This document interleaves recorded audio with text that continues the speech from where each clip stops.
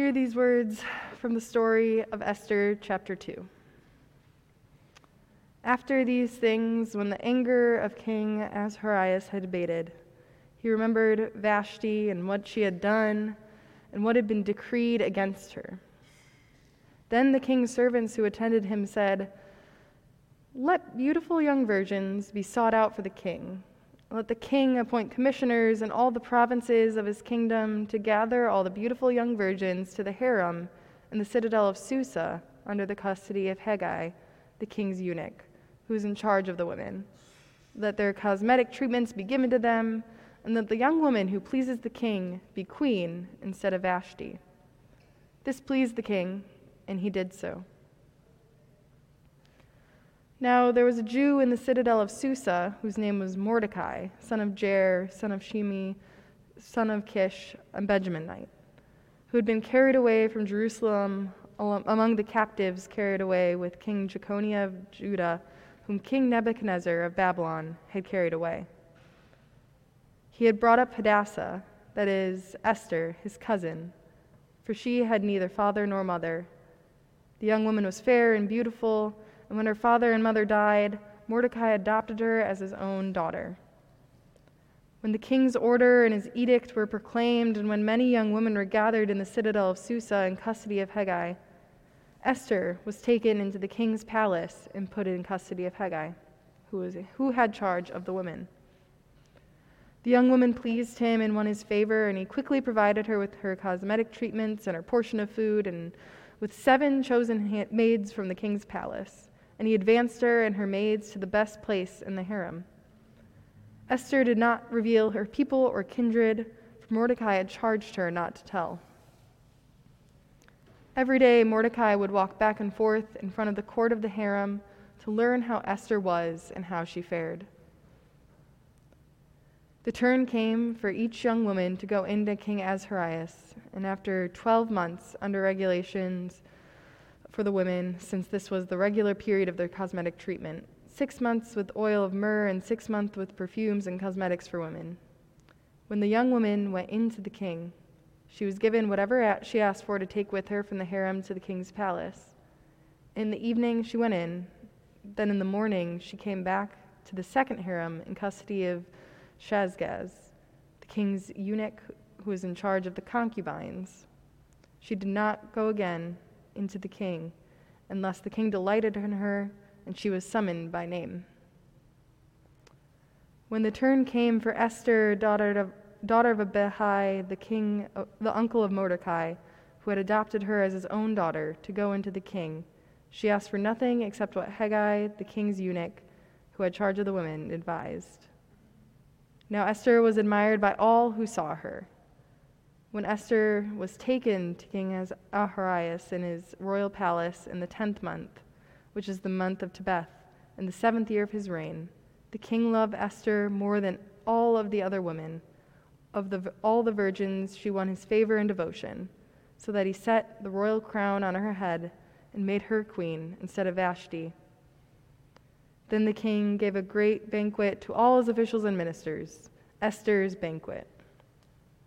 He also granted a holiday to the provinces and gave gifts with royal liberality. When the virgins were gathered together, Mordecai was sitting at the king's gate. Now Esther had not revealed her kindred or her people as Mordecai had charged her, for Esther obeyed Mordecai just as when she was brought up by him. In those days when Mordecai was sitting at the king's gate, Bigthan and Teresh, 2 of the king's eunuchs who guarded the threshold, became angry and conspired to kill King Ahasuerus. But the matter came to the knowledge of Mordecai, and he told it to Queen Esther, and Esther told the king in the name of Mordecai. When the affair was investigated and found to be so, both men were hung on the pole. It was recorded in the book of Annals in the presence of the king. This is the word of the Lord. Pray with me. Lord, may the meditations of all of our hearts and the words of my mouth be pleasing in your sight, dear Lord, our rock and our Redeemer. Amen. Has anyone ever seen the VeggieTales version of this story? For those of you who do not know, in the 90s, someone had a brilliant idea of animating vegetables, stay with me, and having them act out Bible stories. And it's really good. I know I was born in the 90s, so maybe there's some nostalgia going on, but it's funny. And they tell really good stories. And I know it's ridiculous to be like, this cucumber is, like Joshua from Joshua and the Battle of Jericho. But it works. And don't worry, the creator of VeggieTales has gone on record saying that vegetables don't have a soul, which is sad, but none of them play Jesus. He thinks that would be a bad idea. So none of them, there's no asparagus playing Jesus out there. And they never say that God loves them. They just say God loves you, the viewer, as a human child. And they do Esther, they do parables, they do literally all these stories from the Bible to try to help kids get a better idea of some of these stories so that you can see them acted out, so that you can maybe learn a little bit more from them. And they're ridiculous and silly, and there's songs. The one in Esther is actually really beautiful, though. If you want to take a little listen, I recently watched this last week while I was preparing for this sermon. It's free on YouTube. It's about 30 minutes. I think it's worth a watch, but that's up to you. And they changed some things for sure. You get Queen Vashti gets dethroned because she refuses to make the king a sandwich. Which is probably a little bit more appropriate for kids. The murderous plot that I just read about is two peas trying to drop a piano using a big cake for bait. It's very clever.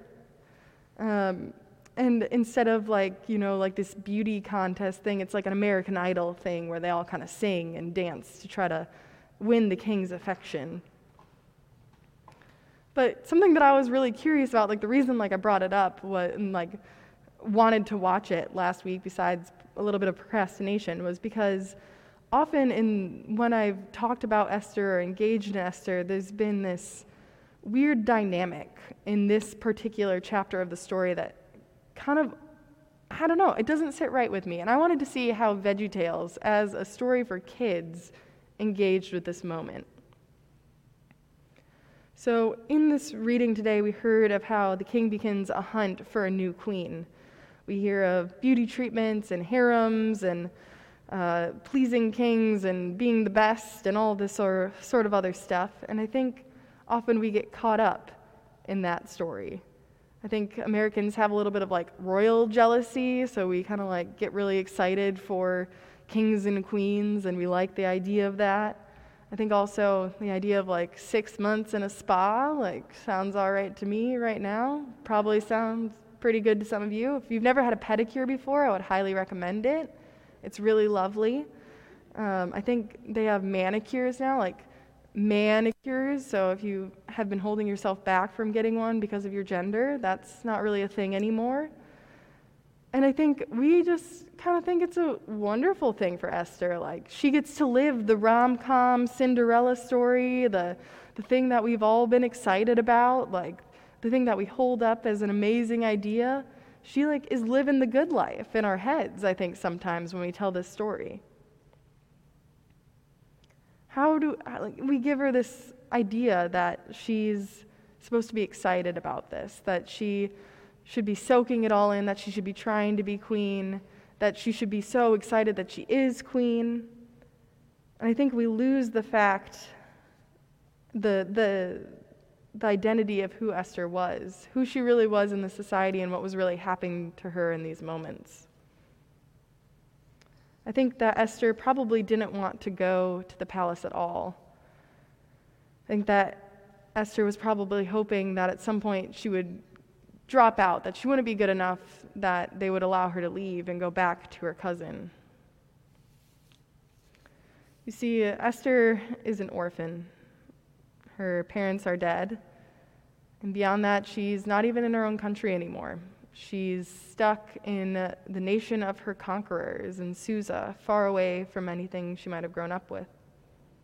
She does have a cousin, Mordecai, who's taking care of her and helping her out. And I don't think she would want to leave that person.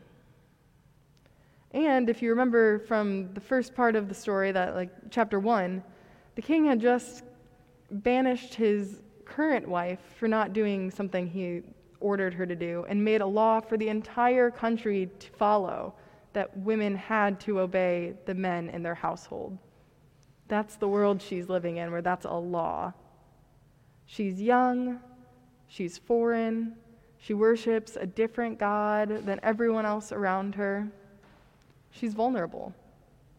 And she gets ripped away from the one person to go serve a king who throws lavish parties and exiles women, who kills people who come before him at the wrong moment in time. This is something we forget, this precarious, vulnerable nature of Esther. And actually, VeggieTales shows this. And I know it's like through a vegetable, so but she's asking not to go. She said she'd really prefer not to. She just wants to stay with her cousin. She doesn't want to go to the palace. She's afraid to go before the king. It's not what she wants. But I think we sometimes forget that might not be what Esther wants. The worry, the fear, what's going to happen to her, how much she's going to lose. In chapter 2, verse, where is it?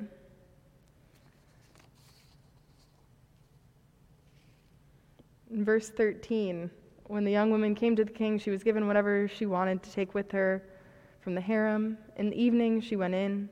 Then in the morning, she came back to the second harem, to the eunuch who was in charge of the concubines. I don't think that was Esther's choice. I don't think that's what Esther wanted.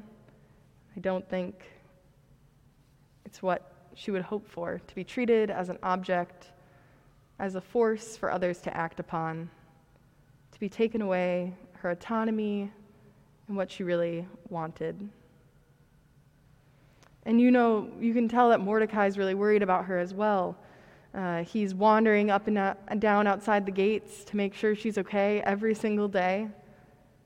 He warns her to hide away her Jewishness. He gives her a new name. We have Hadassah, that's her original name, her Jewish name, which means myrtle, which is a sign of righteousness, a sign of life, a sign of godliness.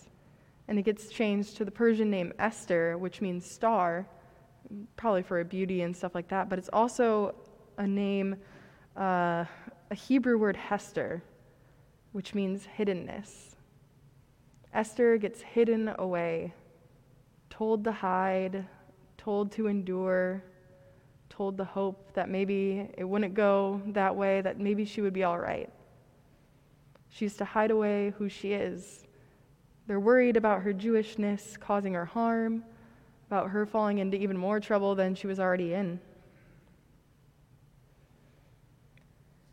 Esther is taken, and we read in these verses, transformed into a queen, given all these beauty treatments, given a mask to wear to understand how to act. She listens to the eunuch and learns how to be a queen, learns how to be a royal, learns how to be all these things that she is not. Or at least it's masked away until God calls it forth. God calls her forth in chapter 4 when Mordecai comes to her desperate for her to help the Jews, desperate for her to help her own people. And she hesitates, she's unsure, but I think I would be a little unsure too. So far, she's lived in this world where she's an object to be acted upon. She's had to hide away. She's told to hide away. Like, people are so worried about her. They're checking in on her every single day to make sure she's all right. And now she's told, unmask, put away your hiddenness, and come forward, and that will save us. You can save us in that way. The orphaned Jewish girl far from home becomes the one that God works through. She's no longer hidden. I mean, her name is on the book of the Bible that we're reading, in a book where there aren't that many other books named after women. Jewish people still celebrate the work that she did in the festival every year. The unnamed God in the book of Esther works through the renamed hidden girl who is taken to be queen. She goes from someone who was to be acted upon, who was taken to the palace, taken to the king, taken through all these treatments, and becomes someone who goes to the king, who asks for things, who demands justice, who demands more for herself and for her people. What was seen as weakness or something to hide away was something that was actually transformed into one of the most important pieces that helped save her people in the end. Her identity as a Jew helped the king decide to save the Jewish people. I believe that God works and moves in hiddenness sometimes, and I find it to be one of the more comforting and beautiful things in our world. We live in a world where God creates balance and intricacies that are amazing. Our bodies heal themselves through all these tiny little intricate workings. God heals and does miracles and throughout time and space, and that is very cool. I love reading the stories of Jesus healing people in the Bible. That's amazing. But I find it even more miraculous that we live in bodies that know how to do that on their own. That we live in a world where things can be healed. That God can work through all of our tiny little DNA and RNA pieces to build a new life, to sustain us and keep us. This miraculous nature of God working in the small and in the hidden and in the vulnerable things is an imprint of the unnamed God throughout time and space. We have a God that uses our fullness even when we might not think it's worthwhile. Maybe we think it's something that should be hidden away. Maybe it's something that we keep quiet. Maybe it's something we just don't notice. But God lives and moves and breathes through those things. God delights in moving in that way. God sometimes is more hidden than we think. And God might take those hidden pieces of us and bring them to the light and allow them to move and help others, help ourselves. What you might be hiding in fear, or just boredom or unsureness, God might use for another purpose. God might use for a grander thing, for love, for care for others, or more. I hope that we can own those parts of us. I hope that we can be unafraid when they're called forth. And I hope that we can notice and take on our own autonomy again when we're asked to. And I hope we can do that before we're asked to. I hope we can embrace the fullness of who we are in each and every moment of the day and delight in the miracle of that. Pray with me. God of the smallest bug on a leaf far away, God who created the pupil in the eye of a baby and the cosmos, the stars, farther than we can even imagine. Thank you for the ways that you've created us each individually. Thank you for the ways that you have breathed uniqueness into each one of us. I pray that you give us the strength to notice, the insight to notice the little things about ourselves and others that are beautiful and miraculous. In your name we pray. Amen.